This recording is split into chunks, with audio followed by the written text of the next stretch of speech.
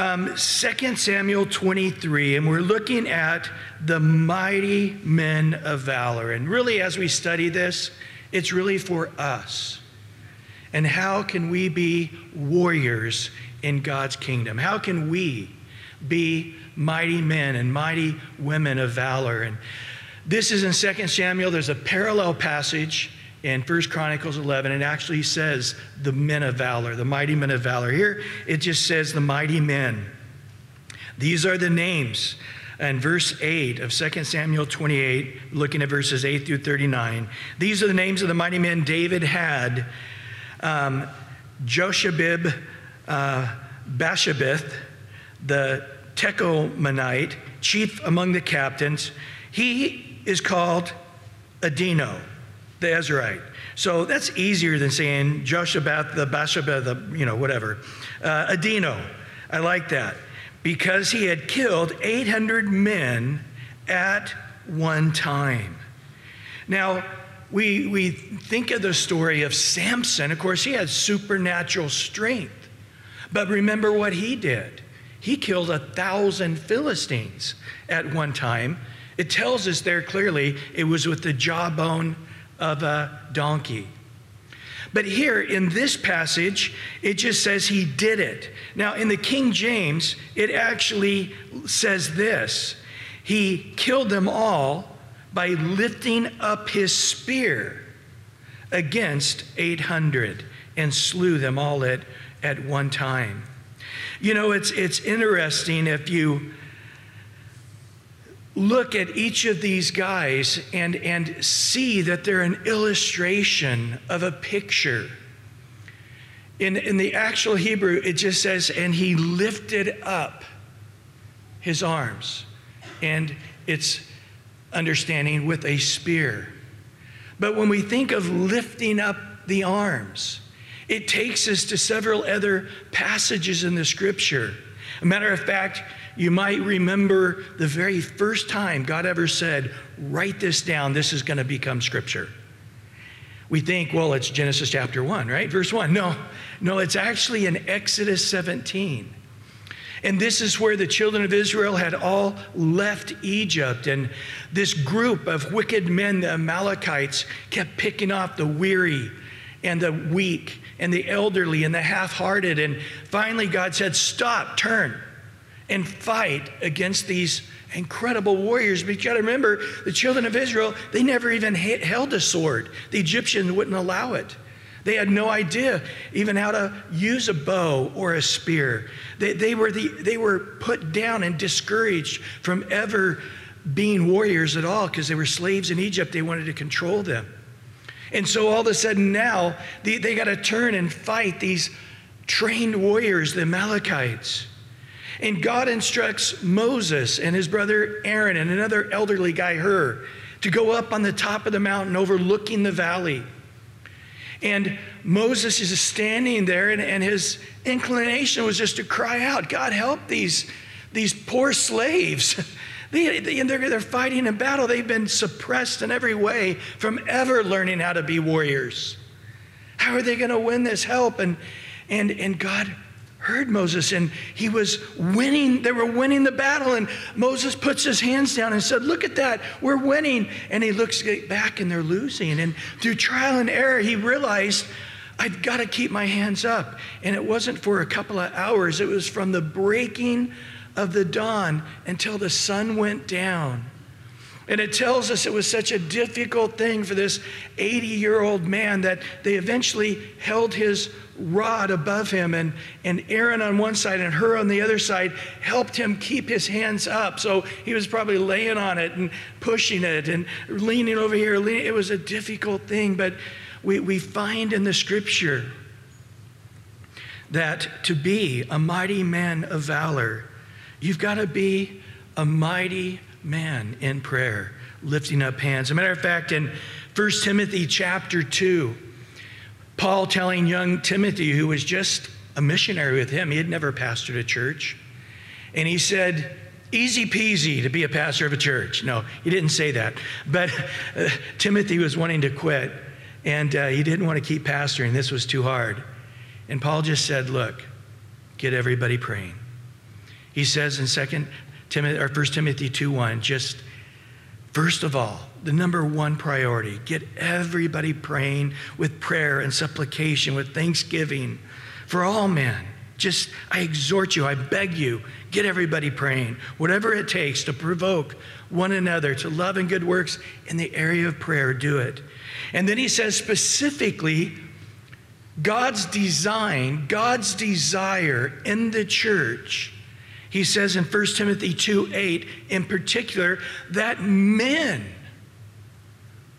everywhere, they wouldn't be ashamed, they wouldn't be feeling non-manly.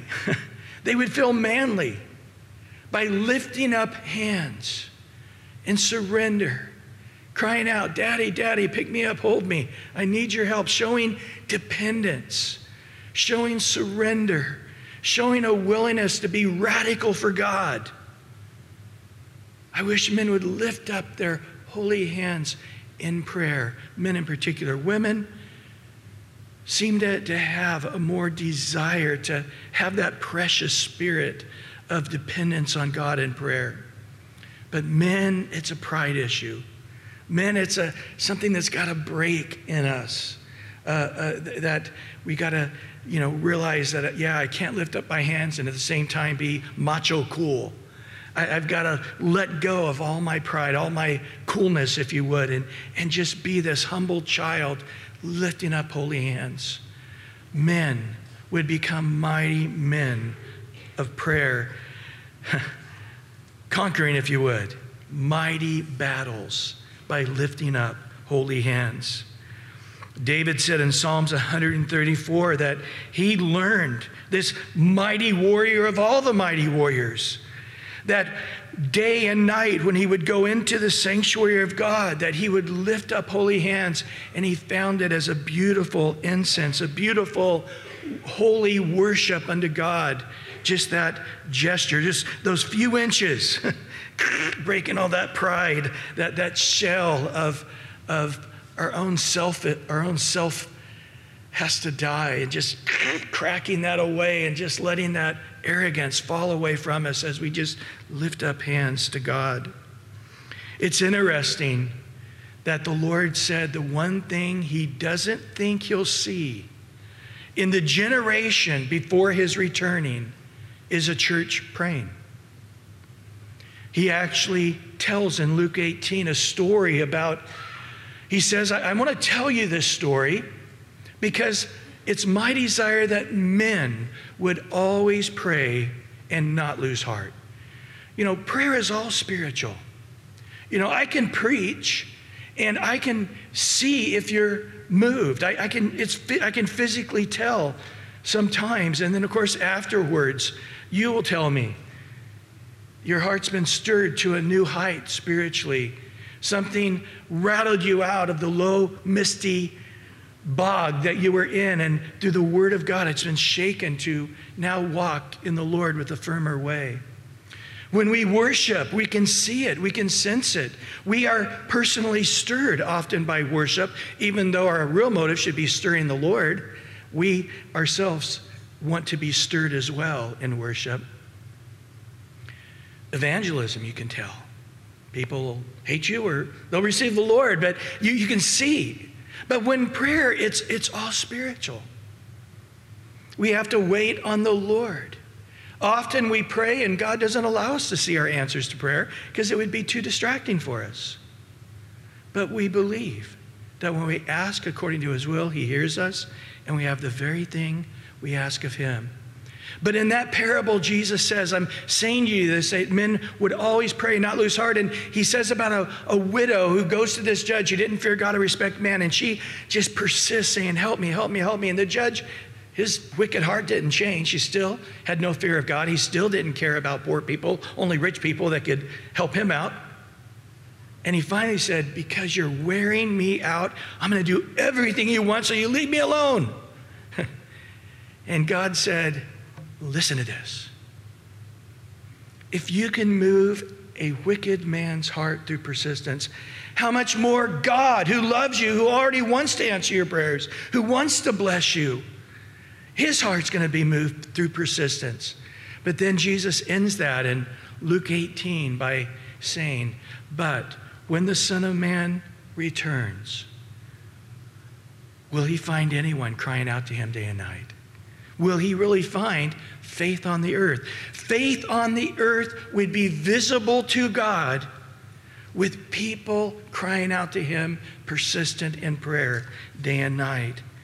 Again, I think that Adino here, who had this great victory, almost as great as Samson, a man who had supernatural strength, had great victory because he lifted up holy hands. And this analogy and this picture of prayer for you and I. We see the next guy.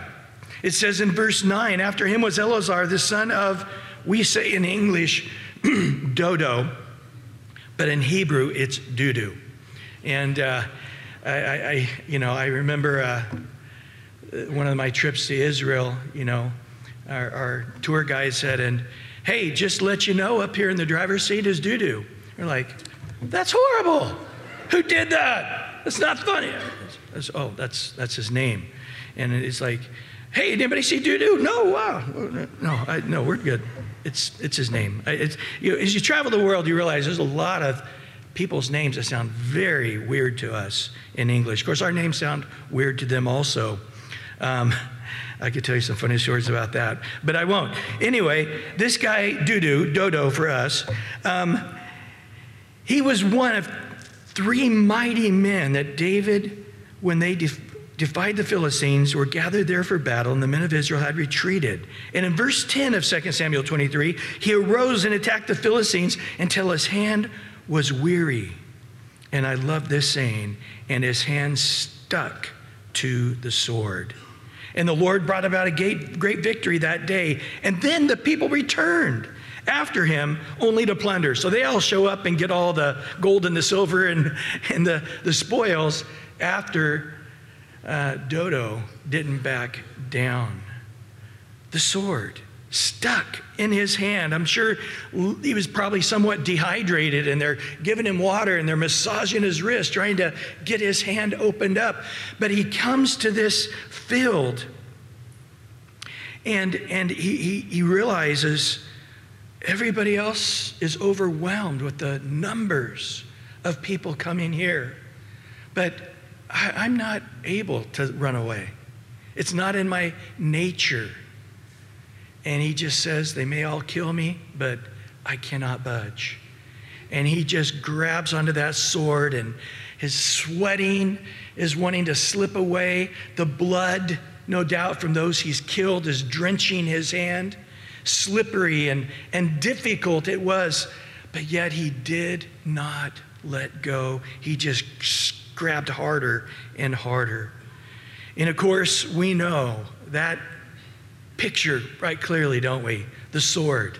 Ephesians 6:17 tells us that as it describes that of a warrior, it comes down to the sword, and it says, the sword of the Spirit, which is what?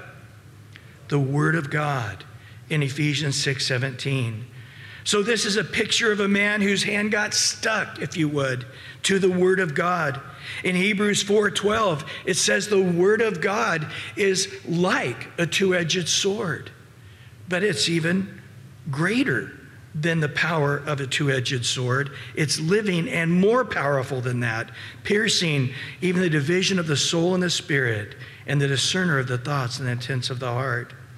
In 1 John 2:14, it says, and I've written to you young men because you're strong. Why are these young men strong? He says, because the Word of God abides in you, and you are going to overcome the wicked one. Interesting, he says, you young men who are warriors, whose hands are stuck to the sword, you are going to have victory over the enemy, Satan. You know, I just need to stop here and just make a couple of notes. You say, Brian, we've just got through studying the life of King David, and I've not heard of Dino, and I've not heard of Dudu, and how is it these men that were so mighty are not even listed in the stories up to this point? Good question. This is my point. Is that when we talked about those 400, then later 600 mighty men of valor of King David, that's really sort of an understatement. These guys were almost as great as Samson in some ways.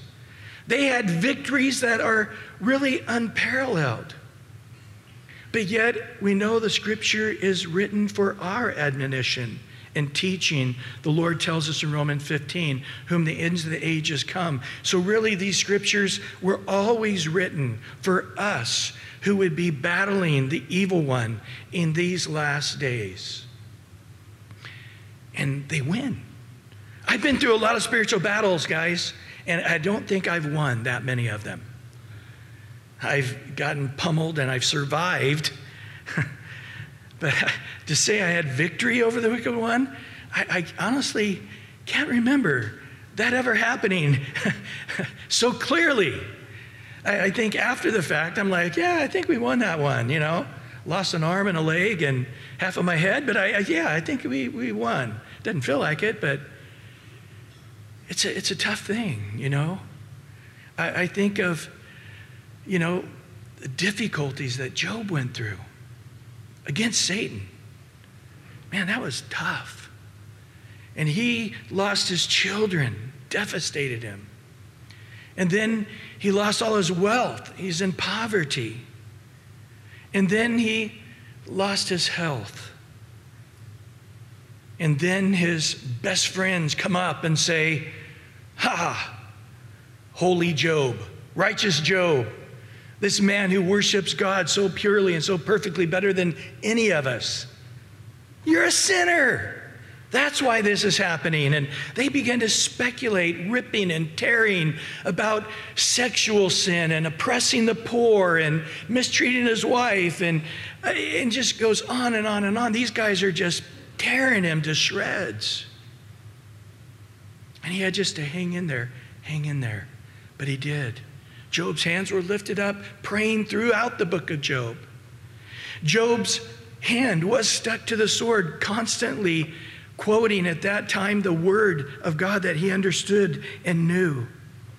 And here we see that this guy won because he said, whatever happens in this battle, I'm going down with that sword so firmly in my hand that I won't even be able to get it unstuck the time this battle is over.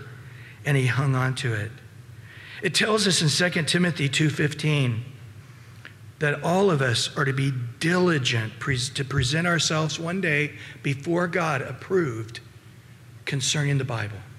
That all of us are going to be asked by God if we were workers in the Word of God to be able to rightly divide the word of truth. I, like many of you, really do lean a lot on my feelings. Do I feel like it? Do I feel up to it?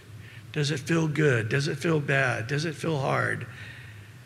And there is a point in maturity where you've got to say, the Bible's not devotionally inspiring me. I'm studying this passage that's hard to understand, and I'm not really feeling like I'm getting strengthened spiritually by this passage in Ezekiel or the rough words of the prophet in the book of Malachi sort of rebuking me. But yet, God says, I need to know every Bible verse throughout the scriptures and have not just known it, casually have read it, but I'm going to stand before God and he's going to ask the most precious thing I gave to man on planet Earth, my very DNA, my very fingerprint to man was the Bible, the Word of God. And what have you done with it? Well, Dodo stuck to it, and it did not depart. In 2 Timothy 3, it says, all scripture is given by inspiration of God. Are you talking about Isaiah? Yes.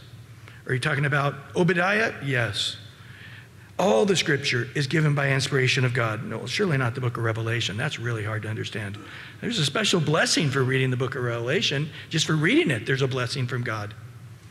But all the scripture has been given by inspiration of God, is profitable for doctrine, for reproof, for correction and instruction in righteousness. Listen to this, that the man of God may be complete, thoroughly equipped for every good work. Peter says all the scripture is for life and godliness. It's not just for spiritual things. That the word of God will help you out in practical things. As an employee, an employer, raising kids, in marriage, how to be a friend, how to have a humble heart, how not to be prideful. I mean, the list goes on, everything that's important in this life. The Bible and meditating and reading it and studying it will prepare you for this life and the life to come, and in spiritual things as well. In Psalms 1, boy, I don't know how you can get away from this passage. It says that the man who is wise is the man who makes his delight. It actually says, if I'm not delighting in the word, I'm going to make myself delight in the word. We're strange in these human fleshes. Things that are often the best things for us, we hate. And the things that we should hate, we love. And so we got to guard our hearts. And he says, I'm going to make God's word my delight. And in that law, I'm going to meditate day and night. And it says, if you do that, you'll be like a tree planted by the rivers of water. You ever seen a river in the desert? No water, but yet it's tapped into a spring underneath it, and it's a giant, lush oasis. Those trees that are planted right into the water source, it brings forth fruit in its season, whose leaf also does not wither, and whatever he does shall prosper. What? Life and godliness. Everything you do in this time while you're abiding here on planet Earth, and for eternal life. It says here, we're going to be prosperous. I don't know how you cannot take that challenge and say, wow, I'm going to do that. Interesting, the longest chapter in the Bible is whatever chapter you're teaching, Brian. No, that's true, not true. Don't think that. The longest chapter in the Bible happens to also be in the center of the Bible. Psalms 119, which is an entire chapter on the importance of God's word. Interesting, isn't it? The center of the Bible is the longest chapter of the Bible, and it's just encouraging you to just eat up and live in and meditate on day and night the word of God. Psalms 138:2 says that God has lifted up his word even above his name. Wow. Every knee shall bow, every tongue shall confess that Jesus Christ is Lord, to the glory of God the Father. And Jesus is saying right now, while you're abiding on earth, I would rather you lift up my word in worshiping me. You want to worship me? Be in the word day and night. You know what? I'm going to pull out the mother of all blessings. No one can do greater than this blessing. I will prosper you in everything you do, if your hand will cling to that sword and meditate in it day and night. Jesus said in Matthew 4:4, man shall not live by bread alone, but by what? Every word. Every word. That's the first word of Genesis and the last word of Revelation. That's the fun stuff in the Gospels. It's the fun stuff in the stories of the narratives. And then it's also in the difficult stuff of doctrine and of prophecy. All of this, God has designed to flow through our hearts, to meditate in it day and night, and all of it will make us complete, prepared to do great works. And on this earth, we may never get mentioned, even though we killed 800 men at one time through prayer. Even though we really are the guy who won the victory, and everybody showed up afterwards and said, oh yeah, I was here. I was over there. You didn't see me, but I was over there. I don't think you were here. I think you guys all took a hike. I think I was the only guy here. Oh, well, that's the way you tell the story. That's the way God tells the story. God will tell your story correctly when you get to heaven. And I think a lot of the people in heaven that will be the greatest were people that were never mentioned on earth as anybody at all, because they were great men and lifting up holy hands and clinging to that sword. Well, the next person we see is a guy by the name of Shammah. And this guy is a picture of faithfulness. After Shammah, the son of Agi, the Haragite, the Philistines had gathered together into the troop where there was a piece of ground full of lentils, so that the people fled from the Philistines. And notice in verse 12, he stationed himself in the middle of the field and defended it, killed the Philistines. So the Lord brought about a great victory. Now, this word lentil, it's one dash away from being barley. So some translations say barley. As a matter of fact, if you look at 1 Chronicles, it actually says barley, and then later down it says lentil. So either way, it was not a very expensive crop. It was the cheapest of all crops. It wasn't valuable in and of itself. But simply, this guy, Shammah, was told, here's your boundaries. Do you see the edge of the boundaries? Just when the lentils stop or where the barley edges end, this acre or 2 or 3 are yours to defend. Don't let anybody get by you. Don't let anybody. And he stationed himself there. And no matter what happened, he defended it. He did not move. Interesting that Paul tells us in 1 Corinthians 4 that one day when we come and stand before the Lord is going to judge one thing above all other things. He says, moreover, it's required of a steward, a servant, a person who's a believer and a leader, that one be found faithful. That's it. It's interesting that God isn't wanting us to do heroics. People often don't just faithfully pray, but they'll spend all night in prayer with the church if you want to have an all-night prayer meeting. And it's just, they don't regularly fast and seek the Lord. But yet you want to fast for 30 days. Let's do it. I'll be the #1 spokesman. And God doesn't need people to do big, giant splashes. And there's times that God does call for great fastings or great nights of prayer. I'm not saying that, but they can't make up for the guy who's just being the turtle, right? The turtle in the hare. We know this story. Just faithfully plugging away. And even though we're putting you, Shammah, over there, not in front of the castle, we're not putting you over there in front of the expensive real estate. We're putting you way out there in that little nothing barley field. He says, it's irrelevant. It's not whether what I'm doing seems to be great in the eyes of man. Am I being faithful in the eyes of God? And that's really something only you can answer. And it is something the Lord will ask you on that day. I'm calculating up your life. Well, Lord, I prophesied in your name. Lord, I did miracles in your name. Lord, I preached to thousands in your name.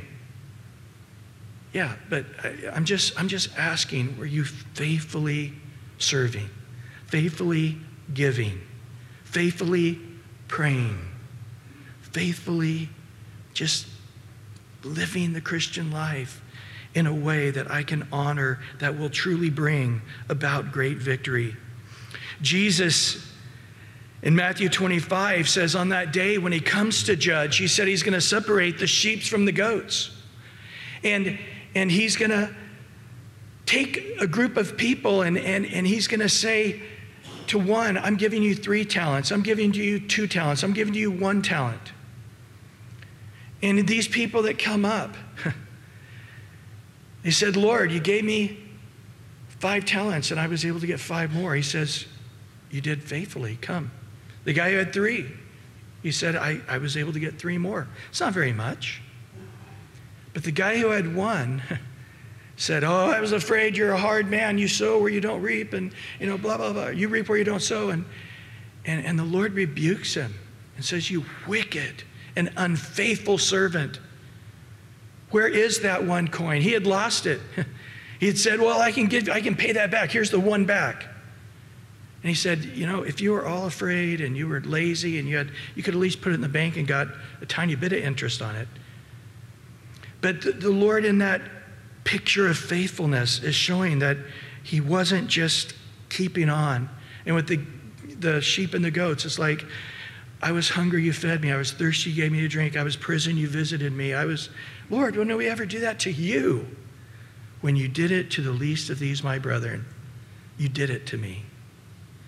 It wasn't about doing something big to be noticed. It was just faithfully plugging away. In 2 Chronicles 16:9, it says, the eyes of the Lord are going to and fro throughout the whole earth to find that person who is loyal, also translated faithful, that he might come and strengthen that man. Right now, God says, my eyes are going to and fro throughout the earth. I'm trying to find superstars. I'm trying to find celebrities. I'm trying to find people that'll do radical things. No, I'm not. I'm going throughout the earth. My eyes are looking for somebody who's just being faithful in prayer, faithful in the word. They're not trying to give millions. They're just giving their tithe, plugging away.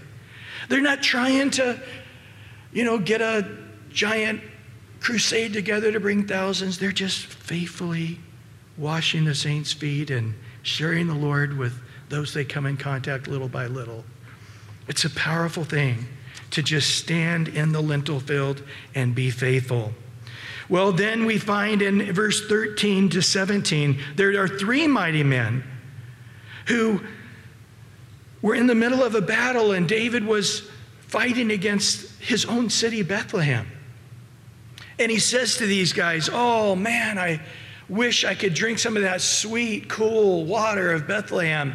And the guys overheard it, and they risked their lives running down into Bethlehem and sneaking through to just fill up a thing of water. And they bring it back to David. And they say, here you go, David. And he's like, you could have died. I have water here, but this is the sweet, fresh water of that place you grew up and drank in Bethlehem. And he dumps it out as a sacrifice to the Lord. But we see the beauty and why these men were raised up, because they were willing, as Romans 12:1 says, it's a reasonable service that we would give our bodies as a living, holy sacrifice. Paul says in 2 Timothy 2 that I've been poured out now as a drink offering. My time of departure is at hand.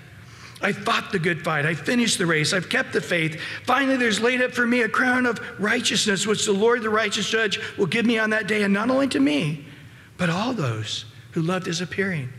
Paul says, I've been living this life as a living, holy sacrifice. And now I'm going to Rome. I'm going to be put to death there. And when they're killing me, it'll be like the final ability of my body to be a living sacrifice to God. And then there's going to be a crown of life.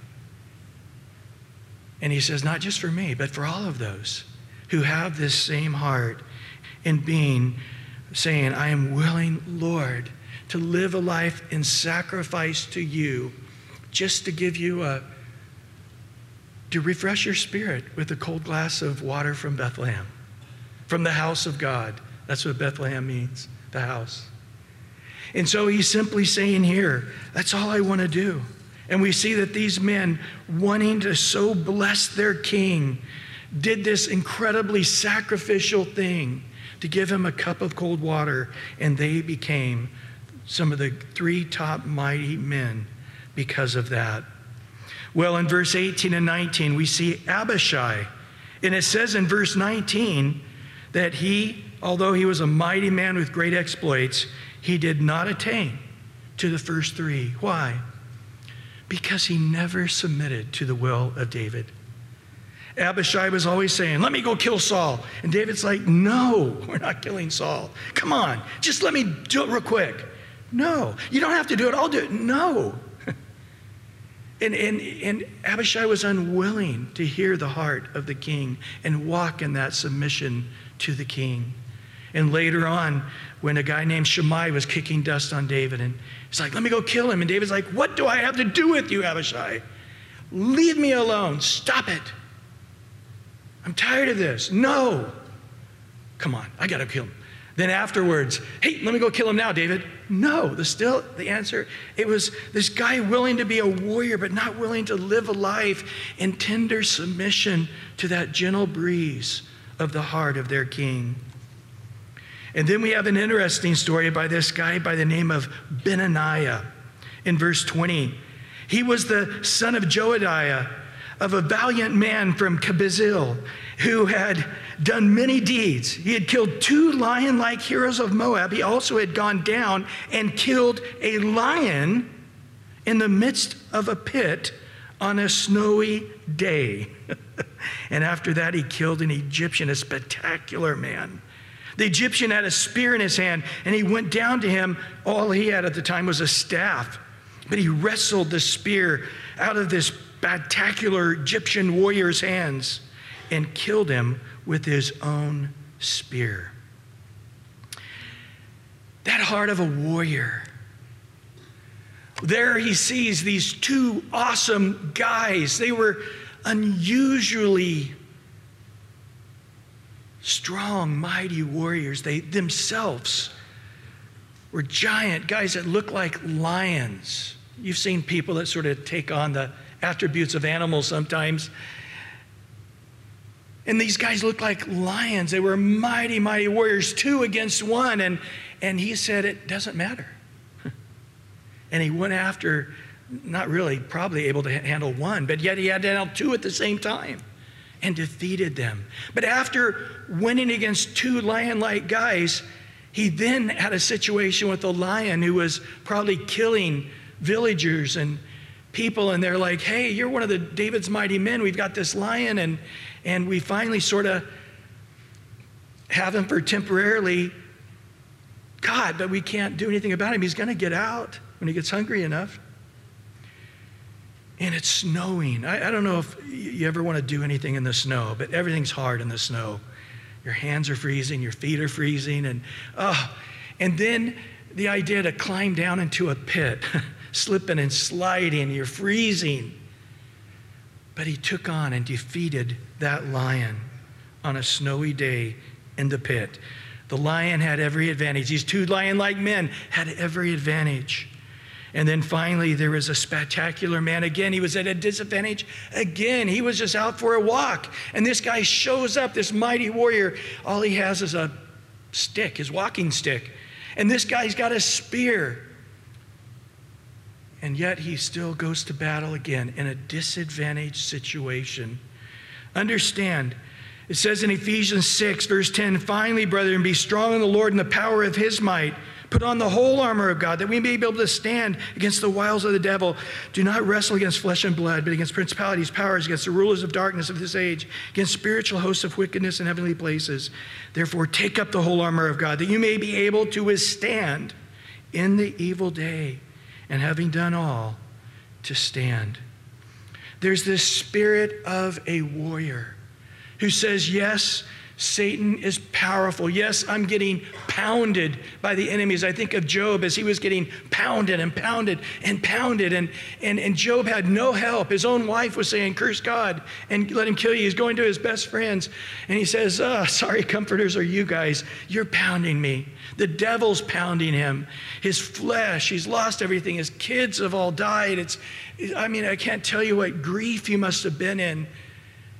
No strengthening, what a disadvantaged situation he was in. But yet he had that heart to say, naked I came in this world, naked I go out, blessed be the name of the Lord. And then he says, though God were to slay me, I would still trust in him. Boy, we go through the scriptures, we think of Shadrach, Meshach, and Abednego against the mighty emperor Nebuchadnezzar saying, bow down and worship this idol. No. Well, we're going to heat that furnace up 7 times hotter. It doesn't matter. We're not backing down. No matter how disadvantaged the situation is. Are we in a generation as Christians disadvantaged? Boy, I've lived 57 years on this planet, and I've never seen a time that Christians are warned, keep your heads down. If you want to go into the workplace and make it clear you're a born-again Christian, you are going to suffer. You go to school and you let everybody know that you got your Bible in your backpack and you're reading it during lunchtime, you're in trouble. We're going to pound you for not being pro-transgendered and homosexual, and we're going to get pounded for not being politically correct in many ways. Yet the Bible's so clear, but yet Christians are saying, well, maybe it's not so clear because that way I don't get pounded at work. Maybe I'll lighten up on my position on homosexuality, or I'll lighten up on my position on transgender, or lighten up on my